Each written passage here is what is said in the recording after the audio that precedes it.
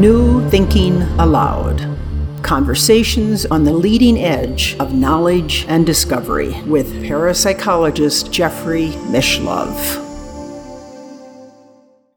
Hello and welcome. I'm Jeffrey Mishlove. Today we'll be exploring magicians, psychics, and skeptics. We'll be looking at C.K. Chesterton's first play called Magic and Ingmar Bergman's 1958 movie, The Magician, based on that play. And we'll be comparing these two wonderful works of literature with the fascinating and controversial case of thoughtography, psychic photographs produced by a Chicago bellhop named Ted Serios, who was supervised or researched by the psychoanalyst Jewel Eisenbud of Denver.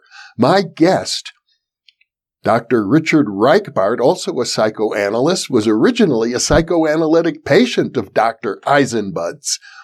Dr. Reichbart is a fellow, past president, and president-elect of the Institute for Psychoanalytic Training and Research in New York. He is the author of The Paranormal Surrounds Us, Psychic Phenomena in Literature, Culture, and Psychoanalysis. He's based in New Jersey, and now I'll switch over to the internet video. Welcome, Richard. I'm very happy to be with you once again.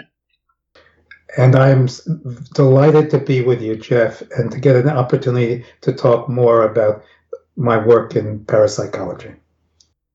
Parapsychology and literature. We're going to be looking at the film The Magician by Ingmar Bergman, who's one of my favorite film directors of all time, along with the play Magic by C.K. Chesterton that was actually formed the basis for that film. And these are two wonderful works of literature, and we'll be toward the end of our conversation applying the lessons learned from those two stories to the real-life case of Ted Serios, in which you were, I suppose, at least peripherally a witness. Yes. And the connection between The Magician and the work that Eisenbud was doing with Ted Serios was pointed out to me in passing by Eisenbud, who made at one point some reference to The Magician. I had no idea subsequently I would write about The Magician in reference to Eisenbud's work and how poignant the connection is. Well, there's a real sense of irony in both the play Magic and the film The Magician, in that you have actual real psychic phenomena going on, and you have skeptics who think it's all phony baloney, and at the same time pressure on the psychics to pretend that it's actually just legerdemain magic tricks. That's the connection between Magic and The Magician. And Bergman adapted his film in striking ways from Magic. When I first saw The Magician, which appeared in the 1950s, 60s, I guess. 58, actually. 58, thank you. At the time of Seventh Seal and Wild Strawberries, Smiles of a Summer Night, I had no idea that The Magician took its origin from Magic, which is a play which Bergman directed. Bergman began as a play director, not as a filmmaker. In 1947, he directed Magic at Gothenburg, Sweden, and then subsequently wrote and directed the kind of adaptation, in a sense, of Magic in The Magician, originally called in Swedish, The Face. But I had no idea of this connection at all until I started to do this research. And I think another interesting piece of the puzzle is that Chesterton, who was known as a great writer at the time, was provoked to write his very first play by George Bernard Shaw. I'm going to quote what Shaw wrote to him because it's very humorous. They were good friends, although they did not necessarily agree on things. And he wrote, and this is where the play magic came from. He wrote to Chesterton, invoking him to please write a play. He had never written a play before. "I shall repeat my public challenge to you," he said to Chesterton. "Vaunt my superiority. Insult your corpulence." Chesterton was about 300 pounds in weight. If necessary, steal your wife's affections by intellectual and athletic displays until you contribute to the British drama. With the result that in 1913, Chesterton wrote Magic. Well, the interesting thing is it was performed in Sweden, of all places. Yes, it's fascinating. It's not only fascinating, but not only did Bergman direct it, but when he proceeded to write an adaptation or a takeoff from Magic, it was clear that he was very familiar with mesmerism and the time of mesmerism, because he transformed it to that time and clearly knew a great deal about what had happened during that time. Well, let's go into the story of the original play, Magic. Before we do, let me also add, Chesterton was actually fascinated by psi phenomena, by parapsychology, which is why he wrote this play. And he had, as a young man, fooled around with a Ouija board and gotten results which shook him up so much that he was a little scared and wasn't too sure if it was because of psi phenomena in and of itself, or if he was touching on the work of the devil. He was a religious man and became a religious man.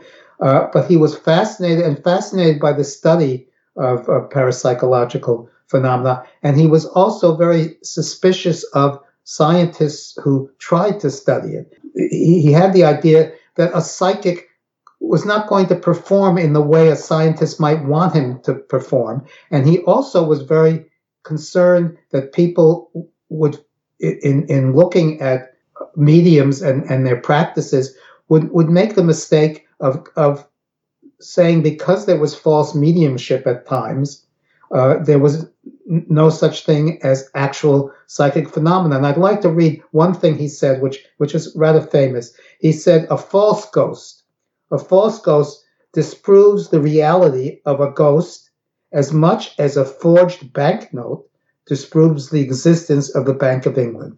He was so when he wrote this play, he was really addressing those kind of issues. Scientists who were trying so hard to corral psi phenomena, and people who were saying that psi phenomena didn't exist because there were false mediums. Anyhow, he set a play in the home of a duke, a wealthy duke, who had as guests a reverend, a local doctor, the niece of the duke, the nephew of the duke, and then invited to his home a conjurer, with the hope of the conjurer would show some psi phenomena to the audience. But these participants watching what the conjurer does are very, very skeptical and proceed to attack what the conjurer is doing and saying all of it is false, is completely false and trickery at work. The conjurer himself is upset about his abilities because he feels like perhaps they are, as Chesterton thought of his own when psychic things happens, they're kind of dark powers. On the other hand, the beautiful niece is very taken with the conjurer, but her idea of psychic phenomena is it all has to do with fairies and very light and mystical, wonderful things. But the reverend and the doctor, and also there's a nephew there, an American nephew, taunt the conjurer, and particularly the nephew, who's American, taunt the conjurer and say, this isn't true. And when if a table moves, they say, you did it for this in this way or that way. And finally, the conjurer can't take it anymore, and he proceeds to turn a distant light in the garden of this house, distant light, they're all looking at it, and he turns it from red to blue, which the American skeptic who's there, who's the nephew of the Duke, cannot explain in the way he's tried to explain these other things, and really shakes him. And he's a little mentally unstable, shakes him to the extent that he gets depressed and takes to his bed, which frightens the Duke, it's his nephew, and frightens the other people there who see him in his bed and frightens the doctor, who proceeds to try to treat him because he's been so shaken by this conjurer seemingly to turn the red light in the garden to blue. In Shakespeare, there was occurs in Richard III, where there was this supposed psychic ability to turn lights blue. So maybe in some way Chesterton was familiar with that. Nonetheless, there's the American in bed, suffering from depression because he's seen something that he thinks is psychic. What does the Duke do and the doctor do? And this beautiful niece, they appeal to the conjurer to tell this nephew that it was really a trick, that it wasn't psychic phenomena, it was really a trick, and to please convince him that it wasn't psychic phenomena, it was some kind of trick, and that way maybe he will feel better and maybe he will not be so depressed. So they all appeal to him. And very reluctantly, he figures out a way of convincing the nephew that really it wasn't what was a trick. He shouldn't believe that it was really psychic phenomena. So everybody, representatives of society, a duke, a doctor, are all convinced that it was just a trick. And I write about this in my book, where I say the fear of psi phenomena experienced by societal representatives is so great that they insist at the expense of truth upon a magical sleight of hand explanation instead of a psi phenomena explanation. And the niece, who's very fond initially of the conjurer, is then taken aback that he has such a dark sense of what psi phenomena might be about. But it's a beautifully done play, which to this day is sometimes acted in modern times. But from this, you would not expect to get to the magician. But Bergman proceeded to convert it to something similar, but often very different in many ways. I mean, Bergman is truly a master. Not that Chesterton wasn't, but I gather Chesterton's work was perhaps more lighthearted, and Bergman delved more into darker themes in The Magician. He did. The Magician takes place in the time of Mesmer, which is actually where the study of psi phenomena occurred, because when people were mesmerized, they proceeded to seem to have psychic connections to people at a distance. One of the things that happened during those times is people would try to mesmerize somebody, not right there, like you would hypnotize somebody right here. Might try to hypnotize somebody if I was a hypnotist right there. But they would hypnotize people at a distance. They would say, okay, I'm going to hypnotize Joe, and Joe doesn't know I'm going to do it, but I'm over this room and Joe's in another room, and I hypnotize him at a distance. Or they would silently give a person who was hypnotized directions without saying them verbally, and the person would do them. So there was a mixture of psi phenomena taking place at the same time as people were mesmerized or hypnotized. And during that time, people who were followers of Mesmer would travel around the country doing their mesmeric feats at times. And all of this also was within the rubric of trying to help people and heal people. So, and what Bergman does is create Vogler's Magnetic Health Theater, and he has this little troupe of people traveling from town to town doing mesmeric activities and performing, in effect. And just like in magic, a consul by the name of Egerman invites friends over. He invites the medical examiner Vegerus, and he invites the chief of police to his house, wealthy home, and he says, okay, I'm going to invite Mr. Vogler, the mesmerist, to the home to perform. And of course, these members of society are as skeptical as the members of society were in Chesterton's drama Magic. So Vogler arrives at the house. It's Vogler and his wife, who you don't realize at first it's really his wife is dressed as a man who's an assistant, and his grandmother, who is an actual is also psychic and has psychic ability also to move tables and to do other things, but who isn't involved as much in the activities of the theater, and a kind of barker by the name of Tubal, who advertises to the public the work of Vogler, this magician. And so Vogler performs in front of these people, but these people attack him mercilessly, just mercilessly.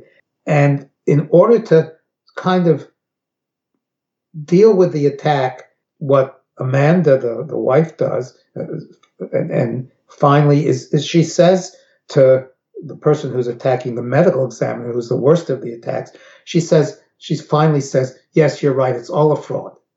You know, we're making all this up. It's all a fraud. Stop attacking us. You're making this up. And they really humiliate Vogler.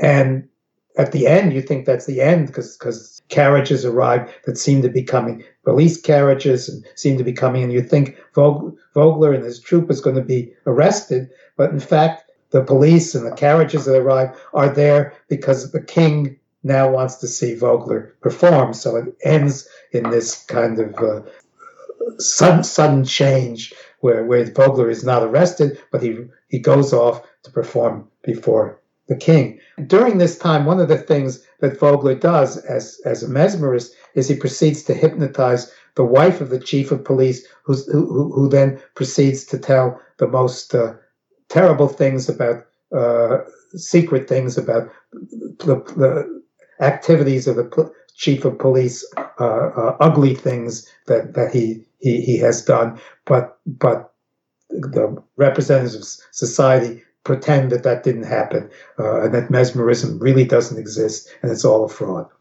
It's nice to be able to trace how somebody as brilliant as Bergman really, how he fashioned his craft in such a moving and vivid way, using the drama that Chesterton, 50 years before, proceeded to write. But there's more to this story, as you know, and the very idea that society would prefer things to be fraud, explainable as trickery, than to recognize that something is psychic or parapsychological, applies to Eisenbud's work himself in the 1960s and 70s with Ted Serios, which is where this takes us. In all of these cases, with Eisenbud and with the two fictional works, you have merciless criticism coming from the skeptics who just cannot abide the idea that there might be something authentic to psychic phenomena. That is exactly right, and that's what's so striking to me. And I hate to say it, but I actually think in some ways this applies to the way parapsychology has dealt with the Serios phenomenon, Eisenbud, and I get a lot of pushback about that. But I do think the data from Eisenbud's material with Ted Serios is unimpeachable and is absolutely fascinating, but tends to be ignored by parapsychologists who prefer such things as remote viewing or things like that, and who have, unfortunately, I believe, tended to side with those who think that who contend that the Serios phenomena was fraud, or it was not sufficiently investigated, which I don't think is true.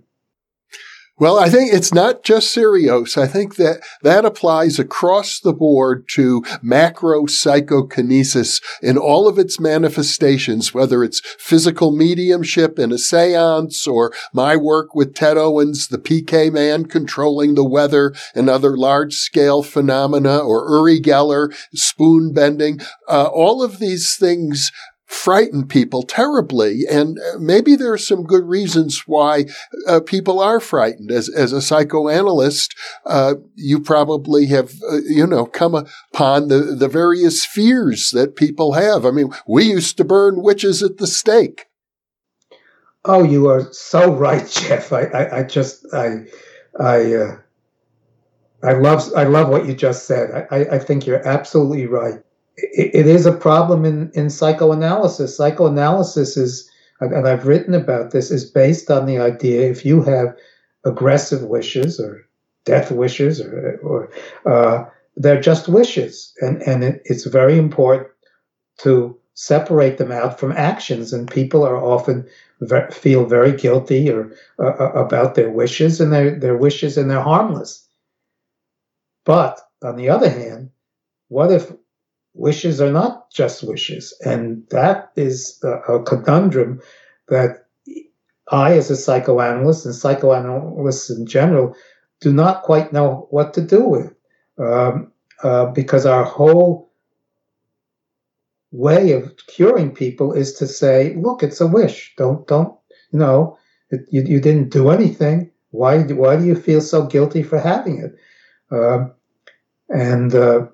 It's a real conundrum, and it's what Eisenberg tried to address. I don't think anybody has quite solved it, but I do think it's the kind of thing that did lead to witch burning, and in certain societies, because I've written about this about Native Americans, about the Navajo, the Navajos, they do believe in witchcraft. It's actually put into their laws, which we don't do, and they do believe in the ability to use psi phenomena, not just for wonderful things, for healing, for example, but also for aggressive wishes, and it's part of the way in which their culture attempts to deal with it, but it does accept the existence of witches in their society.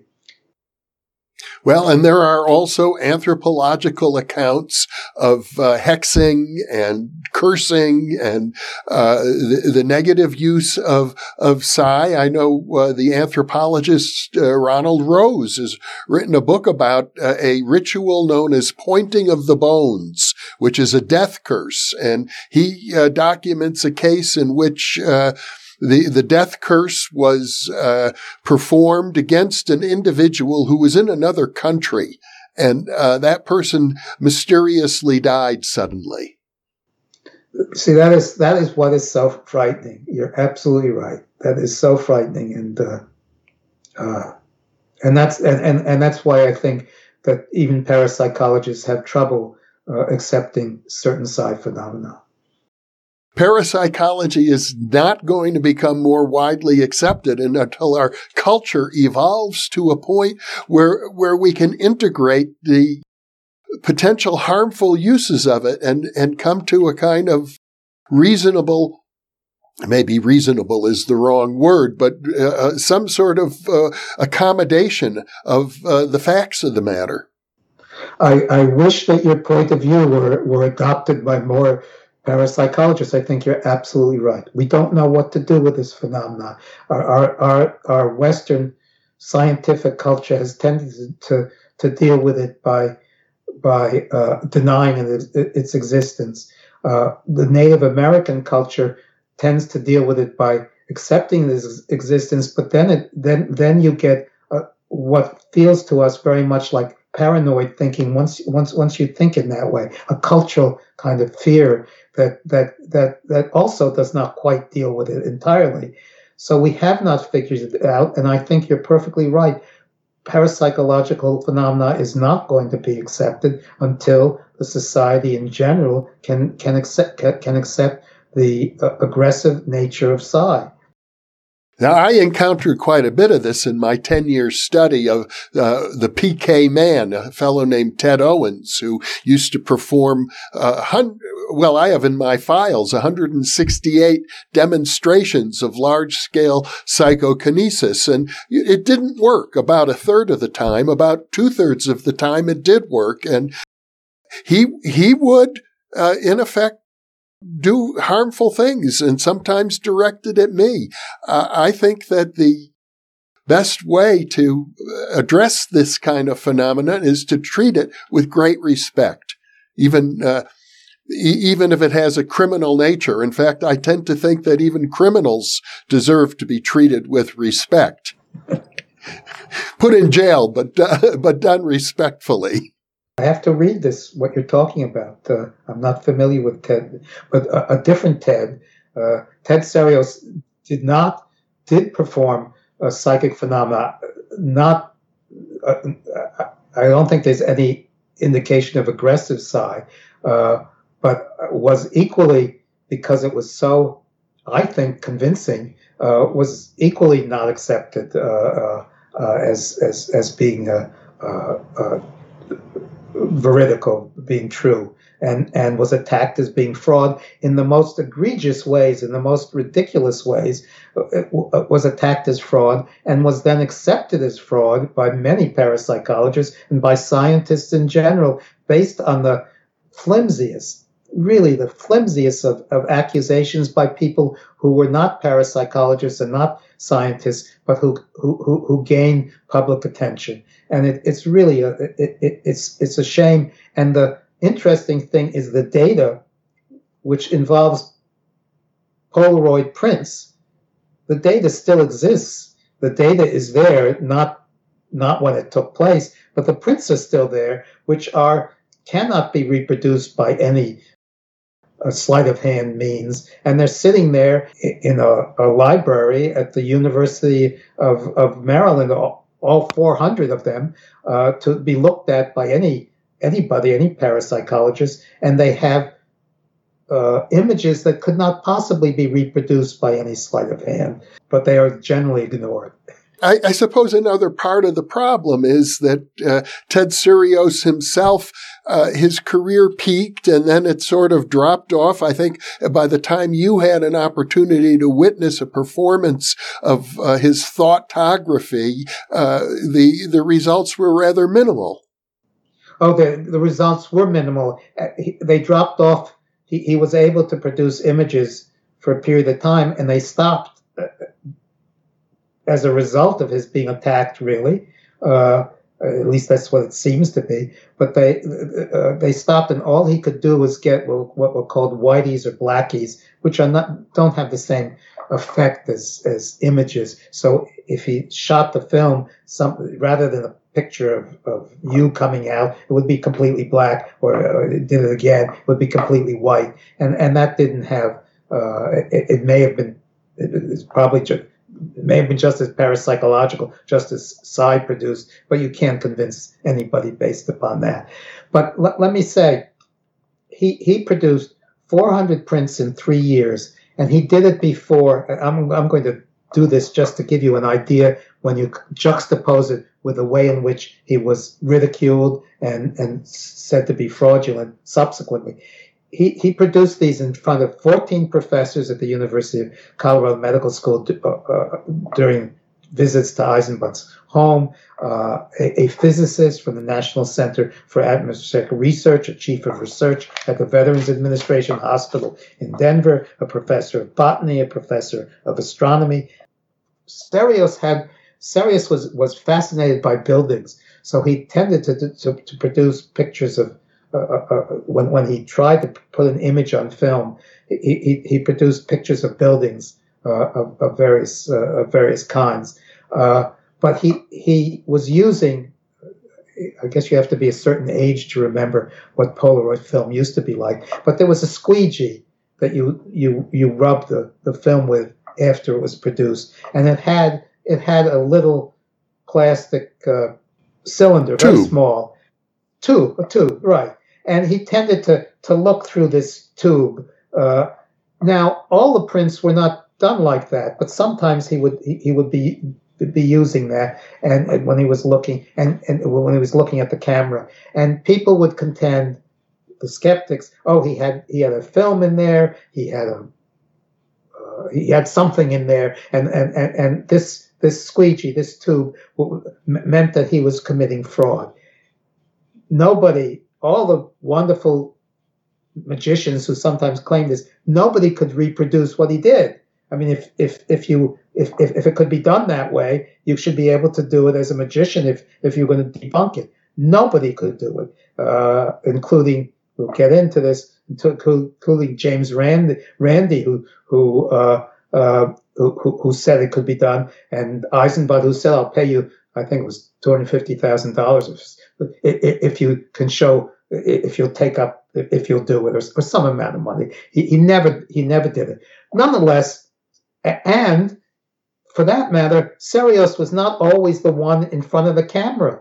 It was somebody, his camera was someplace else, somebody else was taking the picture. It wasn't necessary to produce these 400 prints. Nonetheless, the skeptics ended up convincing people, supposedly, that that's the way Serios produced these prints, which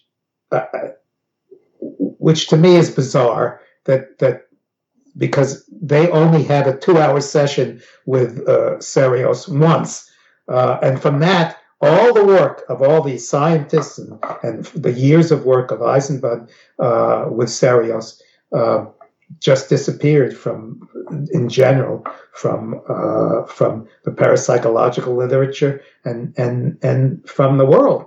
Although the prints, as I say, are lying, you can see them at the University of Maryland at Baltimore. They're still there.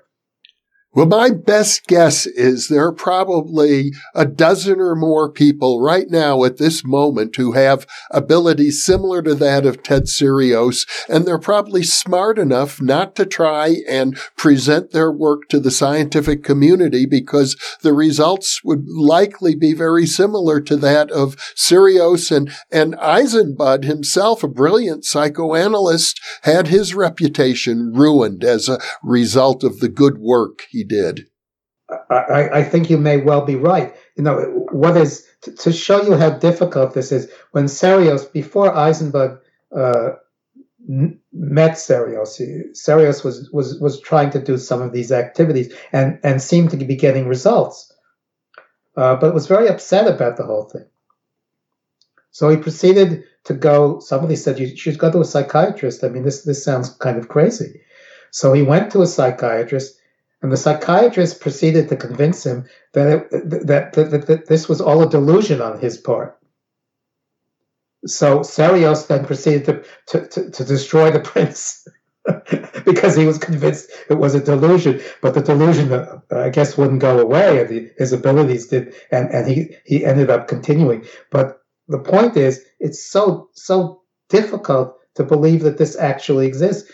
Even I myself sometimes say, did I really even write this? Did I even have these experiences? Do I even have these experiences as a psychoanalyst where there are telepathic exchanges between me and a patient? It's much easier in some ways and more comforting to say, oh, the world, this is magical thinking.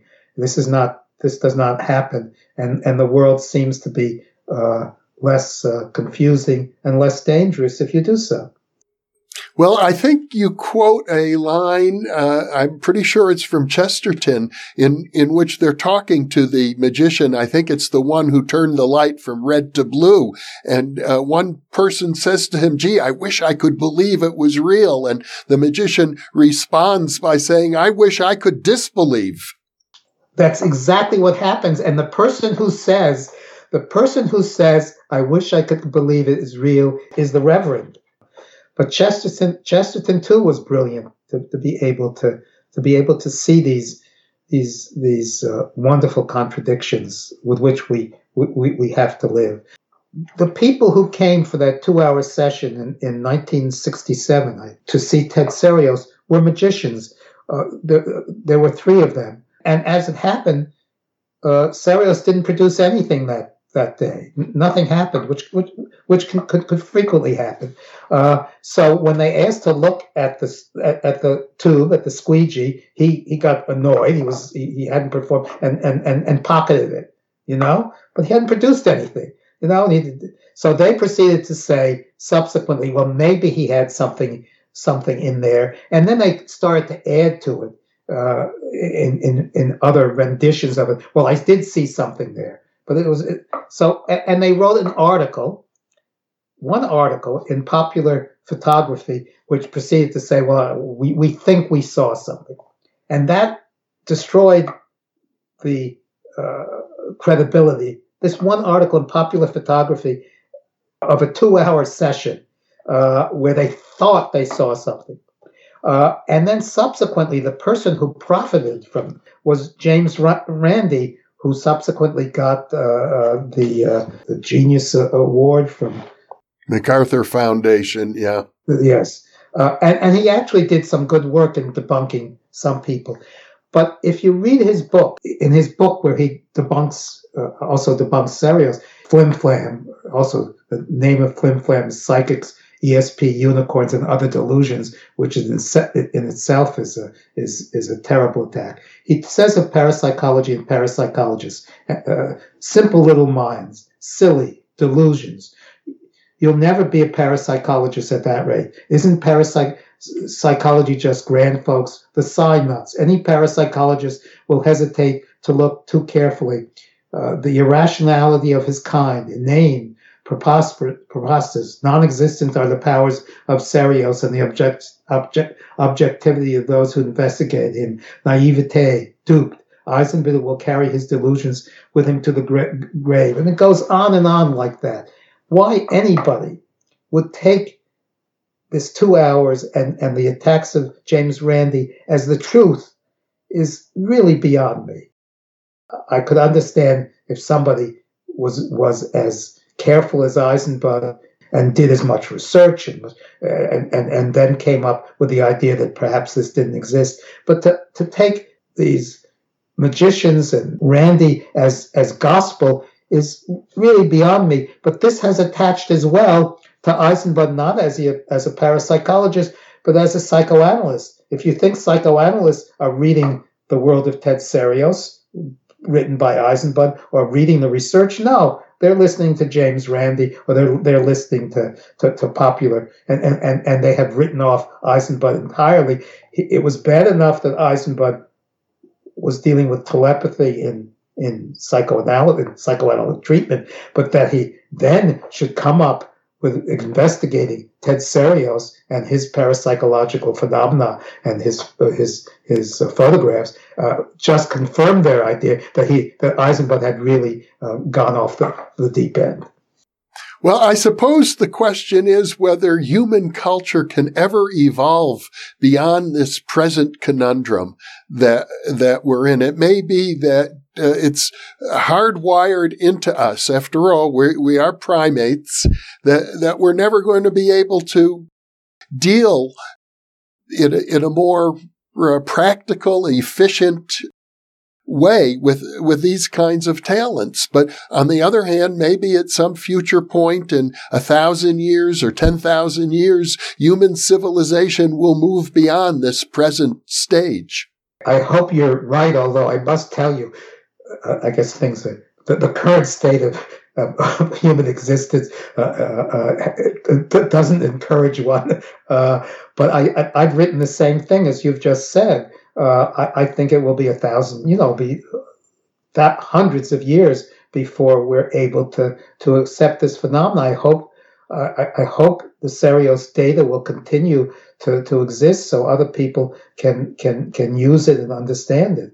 I hope we're able to integrate the aggressive aspects of psi into our study of psi phenomena. But I agree with you. I see no indication that anything in the foreseeable future is going to change. It will continue to be sidelined.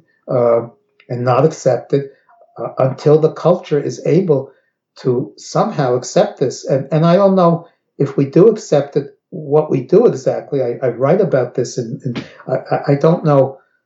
You mentioned criminal things. I don't know how. I don't know how it will be accepted. How it will be integrated into our understanding of psychology, of aggression in general, of what we're responsible for. I mean, can you proceed to do what the Navajos do and try to punish people who practice aggressive Psi? And how would you do that? I mean, the Western culture solution, which is to ignore it, to proceed to say it doesn't exist, and it's the only way you can hurt somebody is through, I guess you can do it through psychological means to some extent, but you can't do it through parapsychological means or through physical means. You can do it, but not parapsychological, and maybe that's the best way of dealing with things for the present. I don't know.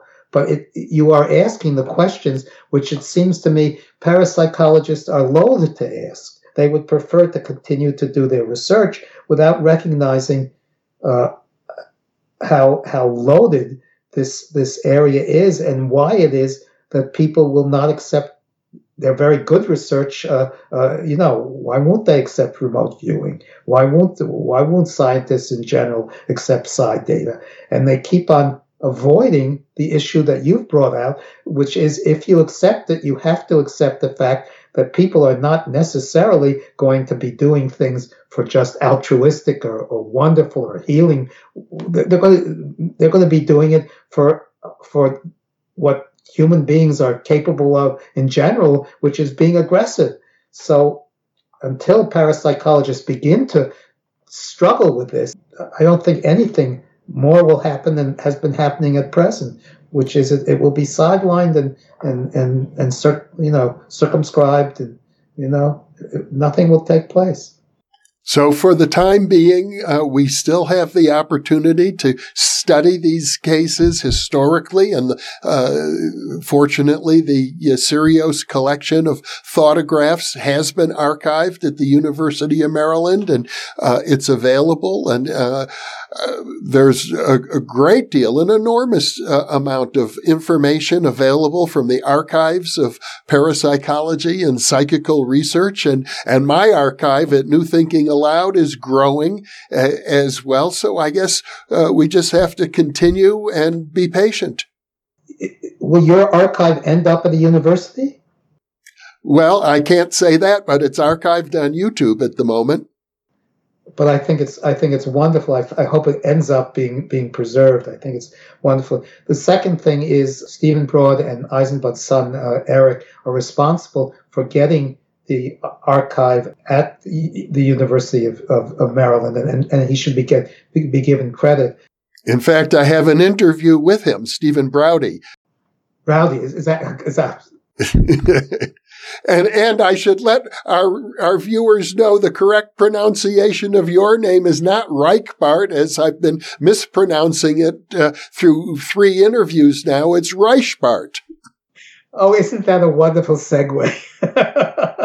That is wonderful. I do have a third point. In these photographs, there would be pictures of not only of things that exist, but things that existed from the past that weren't photographed. There'd be changes of buildings in ways or statues in ways that could not possibly exist. It's not that the pictures would be pictures of actual things. Everything would be rearranged. It's not that the photographs are the kind of photographs that you would expect. There would be stones where there were bricks in reality. There would be striations that did not exist on the buildings. Everything suggested that these photographs are photographs. They're not just photographs that you could ordinarily produce. So that's why that particular collection is so important to look at it and to preserve. Well, Richard Reichbart, what a pleasure to have this conversation with you and to finally let our viewers know the correct pronunciation of your name. Richard, thank you so much for being with me. Jeff, thank you so much for that. And I learned a great deal from you. Thank you so much. And for those of you watching or listening, thank you for being with us.